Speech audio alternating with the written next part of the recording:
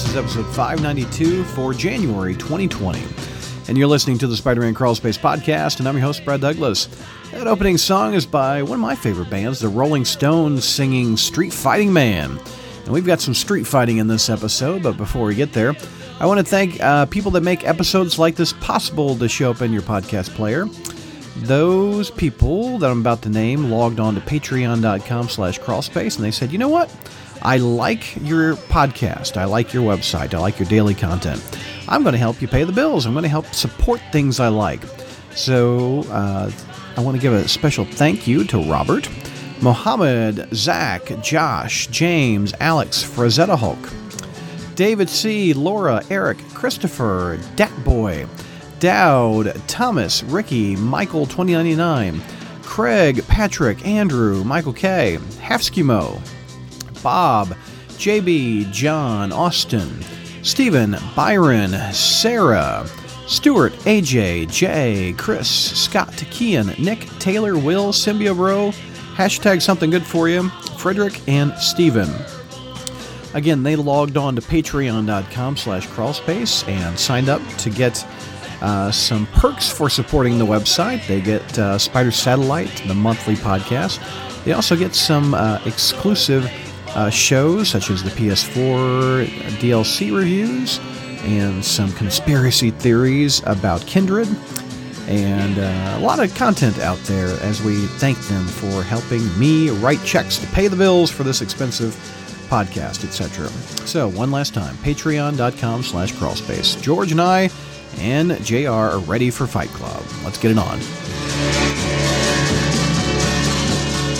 Hey, Crawl Spacers, welcome to our Friday Night Fight, the first one of 2020. George, Happy New Year.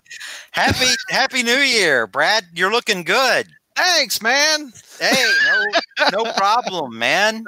The keto thing's working out for you. How hard is that, by the way? It's not that hard. How hard was it for you during the holidays? Since the holidays are over holidays now. Suck. Well, I've hit my plateau of about 30 pounds lost since July. Nice. Mashed potatoes and cookies are just hitting me hard.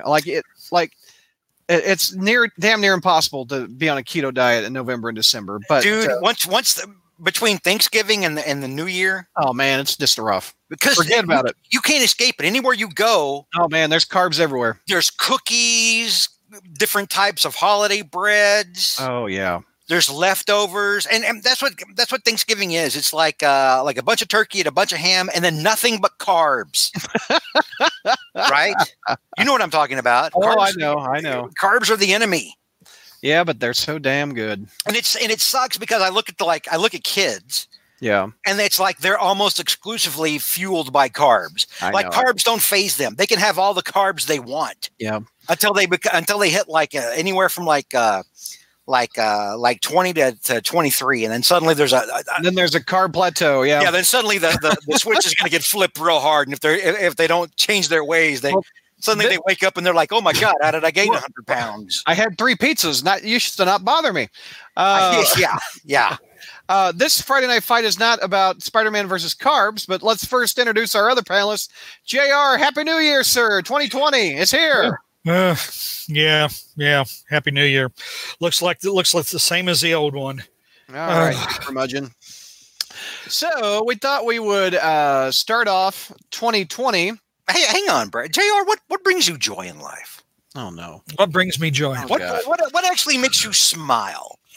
Well, when I see a puppy that I can kick, there's this little puppy alongside the road, and I can, and I just walk and I kick it and it squeals, or maybe there's a little kid who's eating an ice cream cone and I smack it out of his hand or something like that, or pop a balloon, and I things like that bring me a lot of joy. Boy, it's like we have Oscar the Grouch on the podcast these days. I mean, my God. So we're headed back. This sounds just wrong to say. What? We're going back 30 years to 1990. I know. 1990 seems maybe 10, maybe 20 if you're pushing. Yeah. 1990 to Spectacular Spider-Man number 161. We at this point we were less than, or I guess we were 8 months after the first Burton Batman movie. Yeah, exactly. So Around there. let's take a look at this Around- cover. You've got the Hobgoblin with flames all around him. He says, "Let's party." Is that yeah, that's the Hobgoblin, not Demogoblin. Well, it's knows? Hobgoblin, Macendale. but it's Demogoblin. Yeah. It's Demogoblin without being Demogoblin. You've got the Puma, and you've got Spider-Man as drawn by Sal Buscema. Our pal Sal. Hobgoblin returns, and they also have that little Brady Bunch squares, like who's in the issue. You've got is that Katzenberg up there? Yeah, Nick Katzenberg. Jameson, Hammerhead, Tombstone, Robbie, Reed Richards, I think. Reed Richards is in this. Yeah. And beautiful Mary Jane. So take me through this one. Written by Jerry Conway and penciled by our pal Sal. Our pal Sal. Yeah. Well, it starts off with Robbie getting pardoned. Mm-hmm. Astute Spider-Man fans that know their history will know that at one point Robbie went to prison. Yep. And astute Spider-Man fans will know that it didn't make a rat's ass worth of sense. Mm-hmm. It was a stupid subplot. Yeah, but I digress. I'm not. You know what? No, I'm not going to say that because I actually enjoyed the Robbie Tombstone storyline. I did too. I did. JR's wrong. That was so creepy. Robbie's my buddy. You know, it just like give you the creeps. It's like I liked it. I like creepy villains sometimes. You mean, yeah, but a villain gave you the creeps? Oh God, yeah, that's terrible. Yeah, Norman should give you the creeps, you sicko. No. Norman's creeps were a little bit different than the Tombstone creeps. You know, where Tombstone. I thought we were friends, Robbie. You know, it's like he had some kind of thing for him or something. Hey, Norman slept with Gwen. Let's move on. That's creepy, dude. Come on. Wow. I never thought I'd live to see the day that Brad dropped the mic on JR. That was fun though. That's all right. I'll just rack up how many Spider Jeopardies I won. So Legitimately, he is the New England Patriots. Hey, guess how many I've won, JR? One. Guess how many friends you had before your dog died. All right. Seems like it's Brad versus JR in this Friday night fight, but go ahead. Take me through it. Yeah, so Spidey, or it starts off with Robbie getting pardoned. Spider-Man eventually drops in, visits Reed to get a little consulting about Carrion. Boy, look at that pose by Sal is totally aping McFarlane there. That's totally a McFarlane pose. I can totally see that. I mean, McFarlane's not the one to draw him hanging upside down. Yeah, it is. That corner box art is what that looks like from McFarlane's run. That looks like I'm just saying. I mean, like Sal's always had really good perspective. Number one, perspective I think is what makes that shot. Yeah, but I mean, it just reminds me of the McFarlane corner box art. Yeah, but that's not that. That's Anyway, that pose has been around forever. Okay.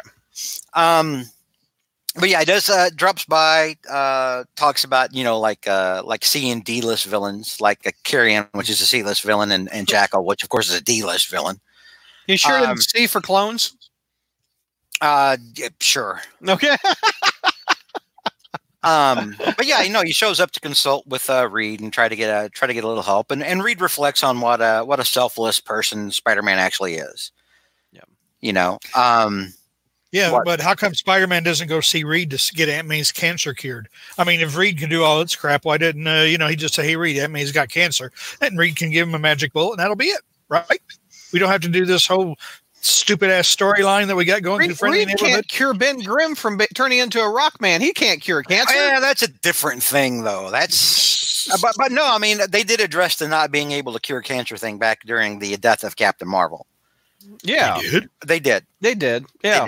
They addressed that because I think Spider-Man was even the one that had a big problem with that. Mm-hmm. It's like, because not to digress, but I think we even talked about this at one point. I think it might've been during a Spider Jeopardy, but, yeah, it was like Spider-Man was really freaking out about that and didn't understand how a superhero could get taken out by cancer. And I think it was Beast, that wound up. Yeah, that's right. That one. It was like, dude, this is the big C. It hits anybody. Mm-hmm. It's something that even we can't do. And I like that. I did too. I like that. That makes them grounded a little bit more. Yeah. but it's totally incongruent with Marvel science. No, because they're the everyman. I mean, granted, they swing and they climb walls, but there's got to be some grounding. Like cancer is a modern human problem, and paying the bills is a modern problem. If the whole world was utopia, we wouldn't need superheroes. Yeah, I'm dropping it on JR again. Bam! That's true. I mean, he's got you there, JR.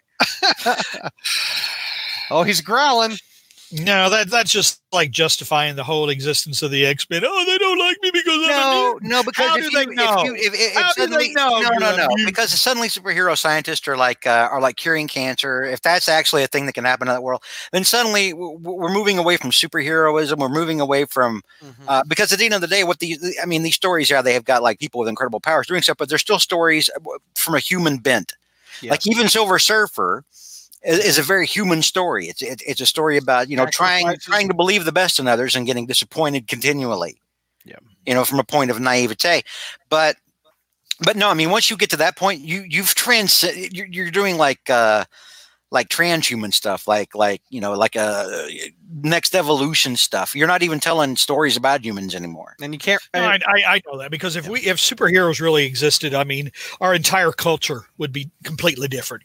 It's just funny though to watch. It's just funny to see these stories play out. They always cross these lines and completely ignore any real world, any other implications of them. I mean, it's just one of the ironic things, I guess, you have to accept if you're going to accept these stories. Yeah. In fact, I like that in the Marvel universe, there are villains that started out trying to do something noble originally. Yep. There were. I mean, like you could point to Dr. Octopus saying, and even with Dr. Octopus, it jumps out every now and then. The part of him that actually wants to better mankind and actually help them through science actually comes through like once a decade or so. And it's like suddenly he loses the nuttiness and is like, well, okay, maybe I can help somebody. Yeah. And then after about 12 issues, after Sail Sink or whatever, they just like to go back to the way it was. Right. Well, it makes you wonder if there wasn't a Spider-Man to perpetually drive him nuts. Just by existing, it's not a fault of Spider-Man. I mean, Otto literally is just triggered by Spider-Man existing. Period. But if there wasn't a Spider-Man, would Otto would at some point Otto be reformed?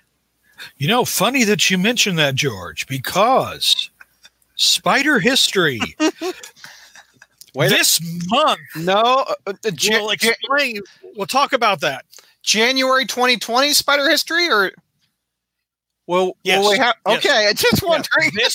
This month we'll address it. Okay, good. There you go. All right. You're welcome. You're welcome for the segue. Anyway, back in our story, as most people are like, "Where's the fight stuff? Where's the fight stuff in the fight clubs? We're talking about cancer and what are you guys talking about? Cancer and Dr. Octopus." Yeah. Okay, go back. Let's get back on track. So Hobgoblin shows up. Now, this is a moment in Spider-Man history where the Hobgoblin, the Mackindale Hobgoblin, not the Kingsley Hobgoblin, the Mackindale Hobgoblin, has perpetually tired of being a chump. And I think it's because he didn't take the Goblin formula the way Kingsley did. Am I right, JR? Is that why he was underpowered? I think it's just because he's a loser. Well, he's a loser. I mean, I think that he didn't take the Goblin formula. I think he made a deal with the Grim Hunter, didn't he? And he got superpowers that way. No, he got superpowers from Nastir. Well, Nastir turned him into a demon. Nastir gave him the powers. Demogoblin came after Mackindale was dead. Well, Demogoblin split from Mackindale. Mackindale didn't die until later when Kingsley killed him. He inhabited his body, though. I think like he reanimated him. What had happened was he went. Mackindale went over to the Grim Hunter, and the Grim Hunter, I don't know how he blackmailed him or whatever. The Grim Hunter gave him superpowers, so he had superpowers, but he was still a chump. And so then when the demons started taking over New York, this is how I remember it. I guess the demons started taking over New York. It's like during Inferno. Yeah, because Harry Osborn had beat him. Harry Osborn had beat him, so he was feeling like a real chump. And so Doctor Strange kicked his. Well, Doctor Strange kicked his ass after he was powered up. Never mind. And so the demon said, "Well, you made me laugh, so I'll give you these powers." But it turned him into a demon, and then later, Demogoblin split off from Macadale. And then there were like two of them running around, and then Demogoblin got killed, and then Macandale got killed in jail later by Kingsley. Yeah, because Demogoblin actually wound up not being a complete ass, right? And at the end didn't he die in a church and was trying to save somebody? Yes. Yeah. JR, real quick, refresh me. Uh-oh. So, Ned Leeds was exposed to being the Hobgoblin. Is that when? That was a fallacy. That guy, I know. He was framed. Is that when Kingsley went into hiding and Macandale took over? Yes. Yeah. And so did Macandale just find the Hobgoblin suit? How did Macandale take over? Macandale had the foreigner assassinate Leeds. And that Wolverine versus Spider-Man, yeah, and I guess another case of absolutely no communication in the Marvel universe. Well, the seeds of that went all the way back to 254 when Jack-O-Lantern stole the battle van. Yeah, something like that. Yeah, 257. Yeah. Okay. So, but the foreigner had sent some goons to kill Leeds on order, because Macandale paid him, and then Macandale stole all of Leeds' stuff. So Macandale paid the foreigner to set up Leeds, and then Macandale just stole the suit, and then okay. That's a big storyline between Spec and Amazing, because it's been so many years since I read that. This is why people tune into us, by the way, for all this deep dive. That's a deep cut for all this. Yeah, for all this sexy B-side goodness here. But no, he shows up to try to talk to Hammerhead, right? Because he wants to get back into the contract killing game. The downside of Macandale taking a level in badass as Hobgoblin is A, it doesn't make him any more effective, and B, it actually turns him into a Hobgoblin. Mm-hmm. Like his face, he looks ugly. His whole body is literally what the mask looks like. Yeah, it's not a mask anymore. So every time he takes off the hood, and he's always making a big thing about this. Every time somebody sees him up close, he's like, "Ha ha, it's not a mask." Even Doctor Strange, he said this was Doctor Strange, and Doctor Strange is. If I recall, I remember. I remember that. I remember that issue. Yeah, and I was thinking like it was Acts of Vengeance, and I was like, Doctor Strange even asked? Did Doctor Strange even care? No, that it was. He was like, I probably just assumed you. I thought you were just ugly. I didn't know. Doctor Strange has seen some ugly. Yeah. Anyway, so he shows up in a tuxedo, and in his head, he's not even wearing like a hat outside with like a disguise. He just walks up in a trench coat and the way he looks.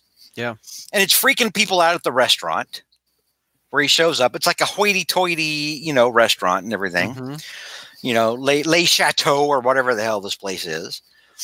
And so, the goon, he gives his coat to like the coat girl, and she's like, "Oh, this is a private party and everything."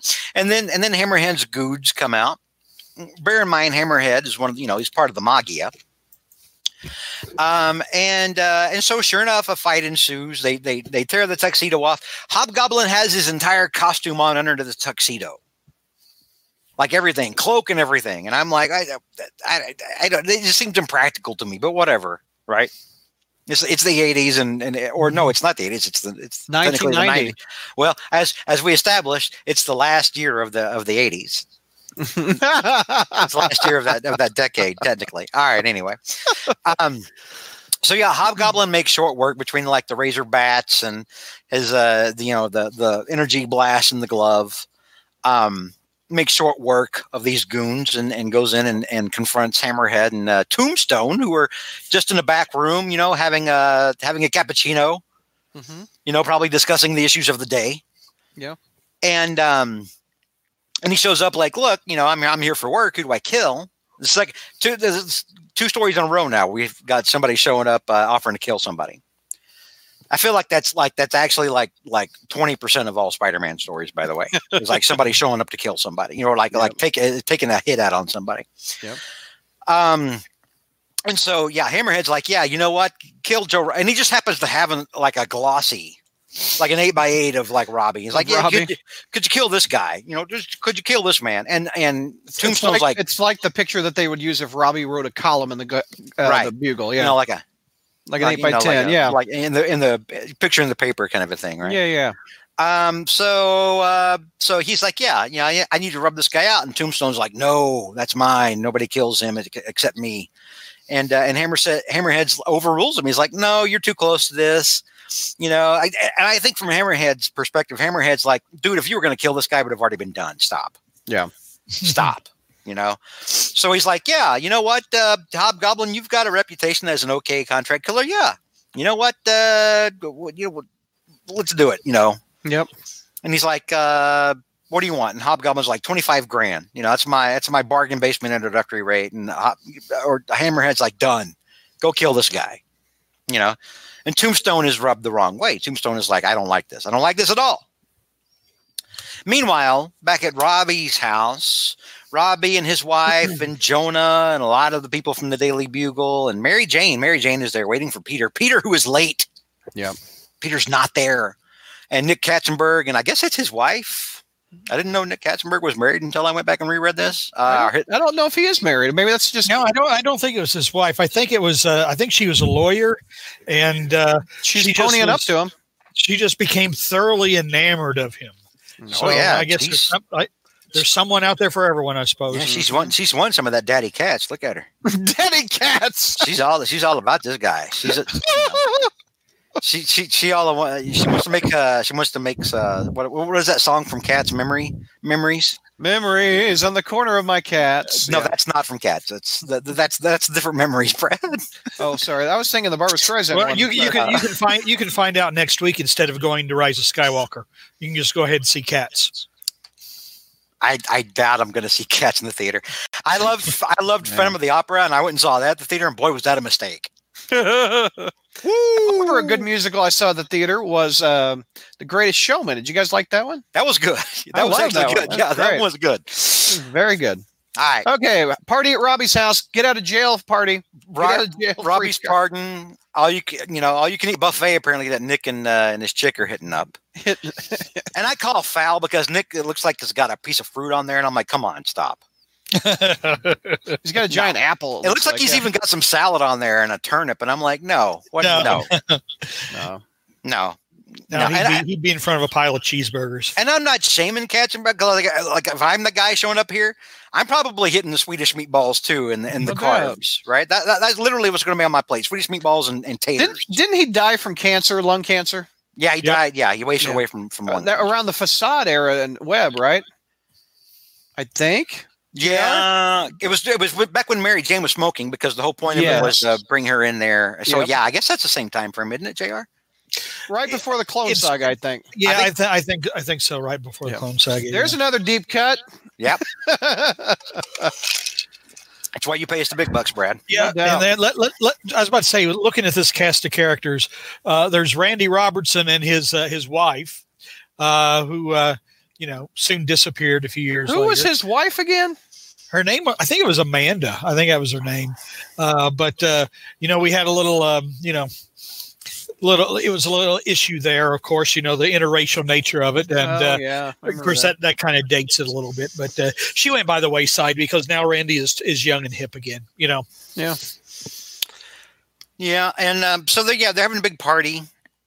Everything's going good. And then suddenly Jonah is nonplussed because Thomas Fireheart, a.k.a. Puma in the house, walks in the front door of Robbie's party. He's come to pay respects to Robbie, and to offer Robbie the president and publisher gig of the Bugle, which Fireheart now owns at this period of time. And remember why he bought it? Pay a debt of honor to Spider-Man. So Jonah would shut up. Yeah. He bought it to help out Peter. Yep. And because remember at this time, Puma's one of the few people that knows who Spider-Man is. Yep. Yeah. Because they smelled him from the scent. Yep. They smelled him. Yeah. Yep. Got it the same way Wolverine did. Wait, you're Peter Parker. Yeah. Although Sabretooth didn't learn the name, but anyway. Well, Peter Parker, yeah, Sabretooth didn't have a frame of reference for Peter Parker the way Wolverine did. Yeah. Right. Because Wolverine, I actually liked that story. That was one of the few McFarlane stories that I like, because remember, Peter was up there covering it for a story. Is that the one that happened after the Lizard McFarlane story? Yeah. Yeah. Okay, so he's up there with the Wendigo. He went there to cover the Wendigo, and then Wolverine had met him as Peter Parker, and then that's pretty. Yeah, I remember that. And then, but by that time, Wolverine had already met him as Spider-Man. Mm-hmm. So then suddenly he's like, "Cool, all right, I know who you are." Yeah, I always thought that was kind of cool. Yeah. Back then, unlike now, but back then, like somebody finding out was a big deal. Yep. Now it's like, okay, whatever. But back then it was actually cool. And unless you were like keeping up with a lot of books, you didn't realize it when somebody did. And back then you could count the number of people that knew on like one hand. Daredevil was a cool reveal too. It was like, Jean DeWolf. Yeah. Yeah. And, or the people that suspected, like Robbie. Yeah. I still to this day maintain that Robbie knows that Peter and Spider-Man are the same person. And I like that every now and then we get a hint that that's the case. Anyway, we're digressing again, we do, because we're Spidey experts. But yeah, here's the party. Puma shows up, or I'm sorry, Thomas Fireheart shows up to make the offer to Robbie, and Robbie's like, "That's fantastic. I need to think about it. I'm going to go outside and have sex with my wife." Now you're making stuff up like JR does. He went out and kissed her. I mean, why didn't he? It's their party. Why didn't he just kiss her inside? Well, he's been in jail for a few weeks. That's what I'm saying. They go inside because, like, when the moment is right, party or no, it's go time. When the moment is right, Robbie has to go to the press, stop the presses, because we're gonna go make love. It's not. Listen. This love making's not gonna knock itself out, right? Robbie's been away for a while. Robbie needs. Yeah, but the thing is, though, doesn't Robbie need a little blue pill though by this time in his life? Apparently not. I mean, because they didn't have the little blue pill back then. I think he needs a PEM particle to make him Giant Man. You're better than that, bro. Come on. Wow. Come on, man. You're better than that. You're better than that. Come on, Joe. That's a strictly Marvel comic joke, is what that is. You're better than that. No, I'm not. I'm not. I know you're not. You're a terrible person. All right.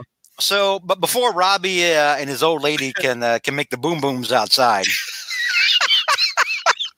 they're terribly interrupted. They're cock blocked. They're cock blocked by the cock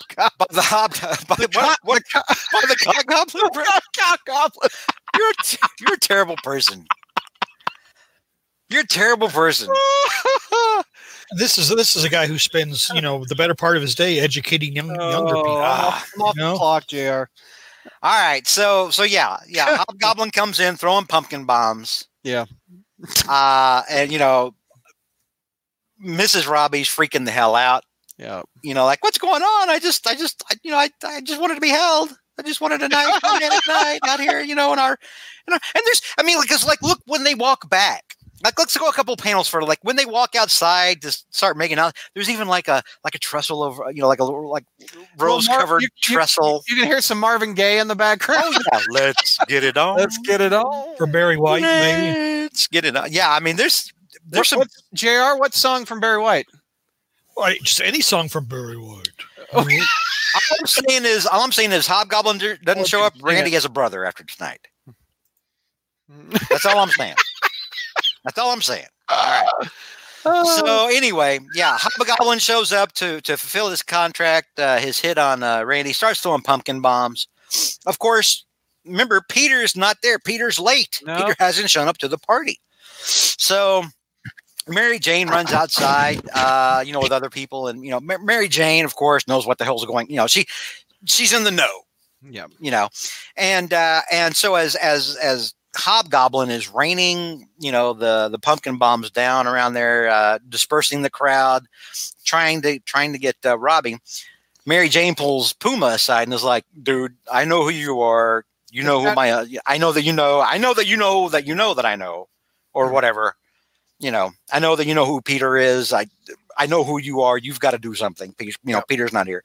And so, sure enough, Puma cats out. Rawr. He cats out. He Puma's out. Rawr.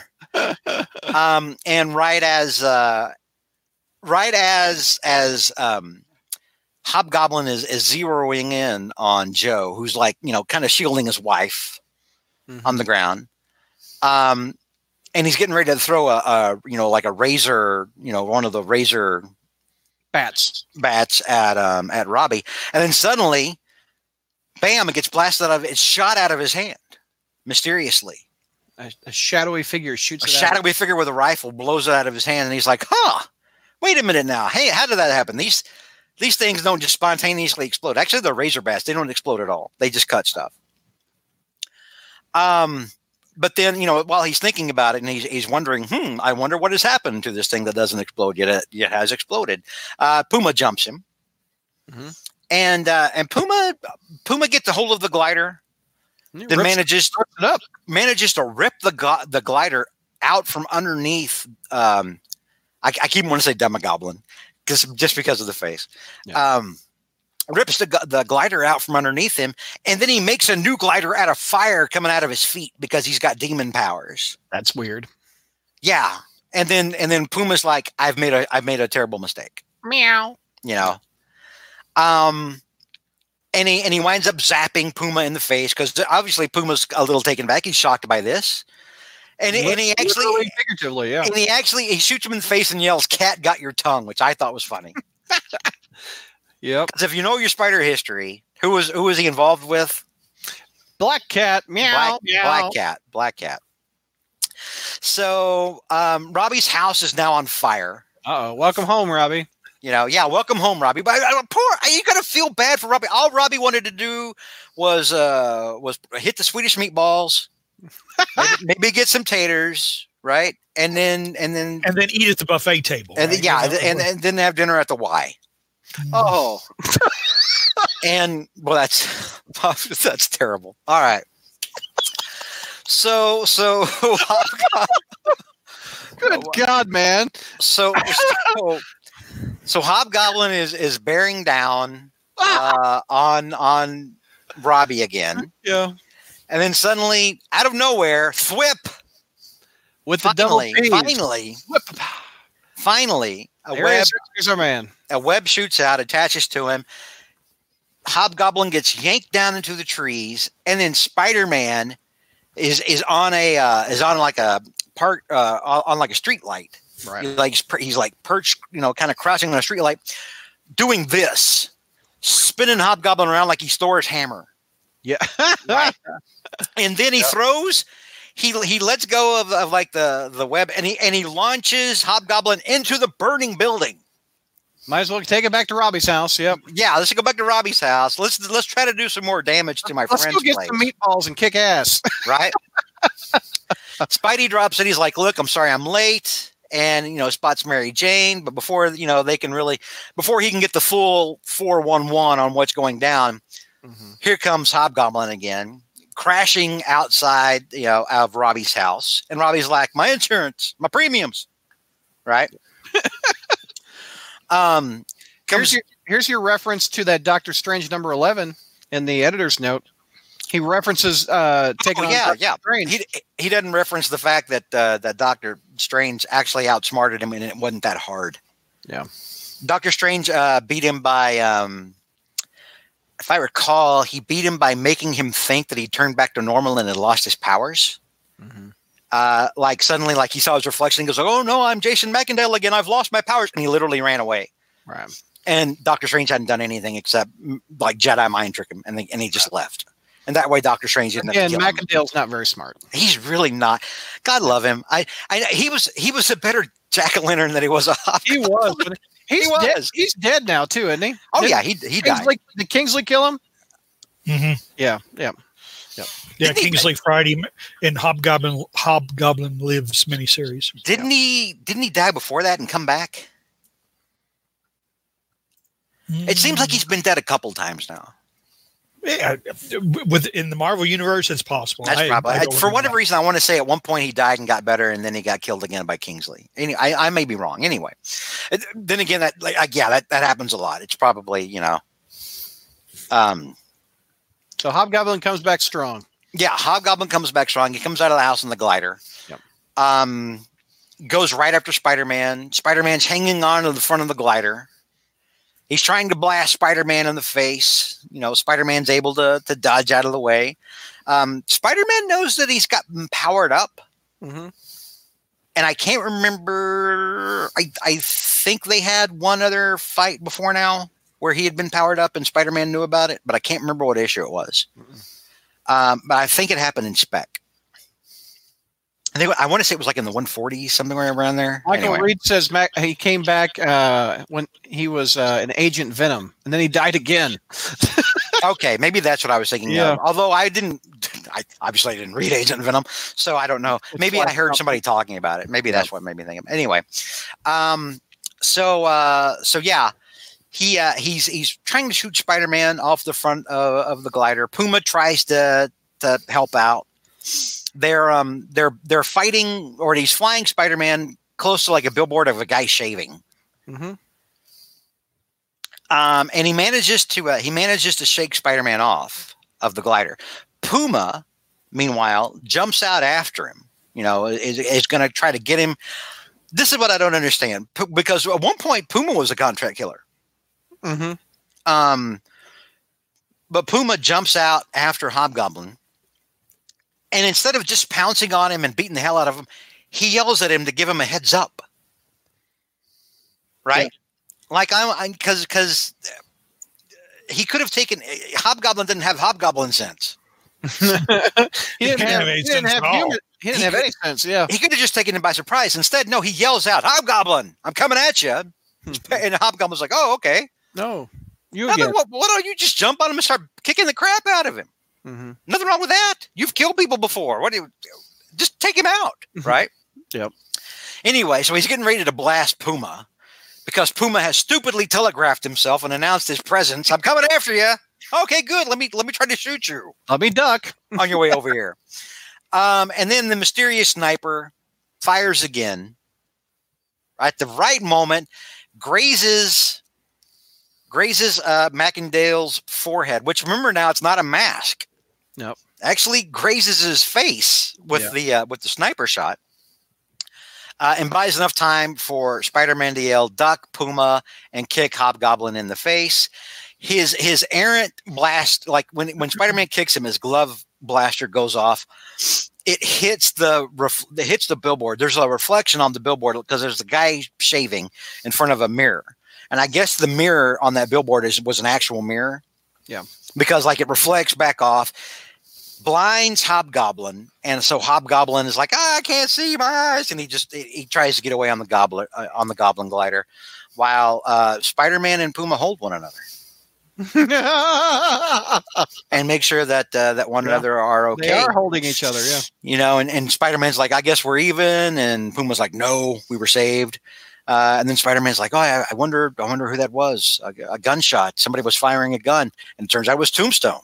Yeah.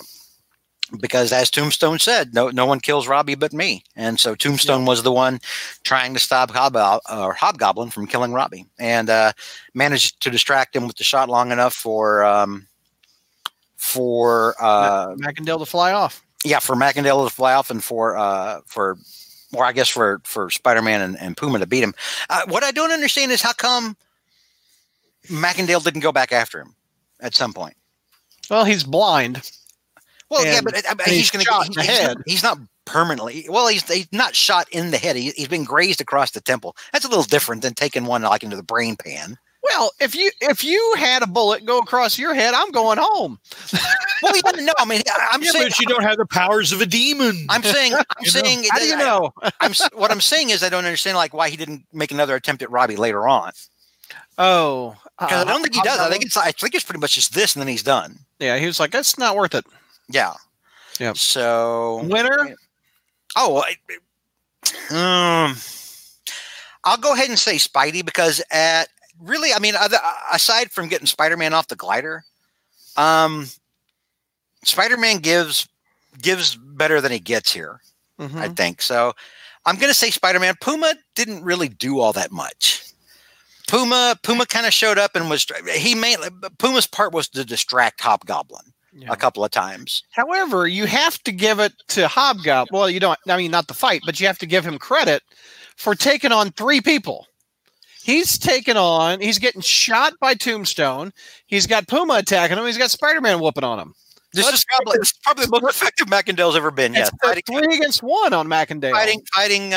Fighting to a standstill against 2.5 people. Come on. Who's 2.5? Who's the half? Guy with a sniper rifle isn't no. That could if Tombstone got the right shot and he's dead. Yeah, but I don't get this. Like, he can hit.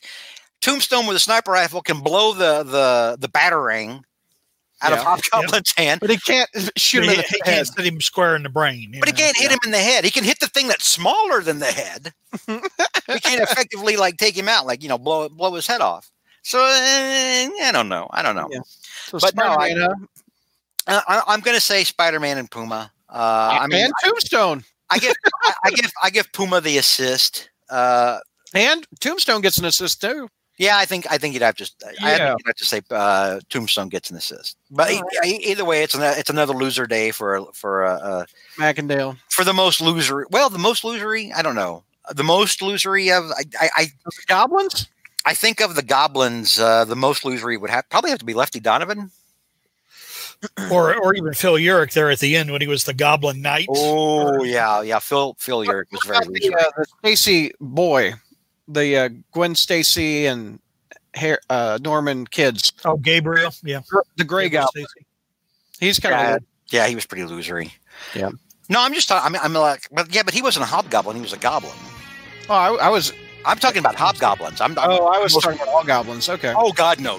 Bart Hamilton was pretty losery. The crazy psychiatrist. Yeah. Although I don't know who was more effective. Actually, I think you have to say Bart Hamilton was more effective at what he was doing than Macendale ever was. Well, yeah. I would have to say he was. Yeah. What do you think, JR? You're the goblin expert. Who's the worst goblin? Oh, Lord. There have been so many. Well, Macendale was the one that overstayed his time. We're forgetting Menace. The girl. I don't count Menace. Menace is not part of my canon. Sorry, Brad. Who's yours, JR? I'm sorry. Well, I mean, Macendale, because that was a character I just could not. Yeah. I couldn't understand why people kept writing him into the stories. It was a loser character. He was an ineffective villain. Yeah. And it's like, but he kept showing up, and it's like, and really that's the reason many years ago I wrote my Squandered Legacy Hobgoblin series, because they had taken this great villain and just completely flushed it down the toilet. I would say Macendale, just because he lasted so darn long. Right. Squandered villains. Venom, I think, would fall under squandered villains. Great concept, just messed with, and I think it's the last. I know you two aren't reading it, but the Donny Cates' new Venom book is really solid. I think it's the best it's been since his first appearance. But that's a different debate. So that's how we're starting 2020, George. Woo! Well, that's a wrap on that episode. I hope you liked it. One more time before we wrap it all up, I want to remind you about patreon.com/crawlspace. Log on there to get exclusive thank you content, which one of them is the Spire Satellites, where we review all the books that aren't amazing on that episode. That's a thank you to people that help support this podcast on our website each and every month through Patreon. There's also several other podcasts that are up there that are fun to listen to that I think you'll get a kick out of. But again, it's patreon.com/crawlspace for exclusive content and also support things you like this podcast. Thanks for listening, everybody.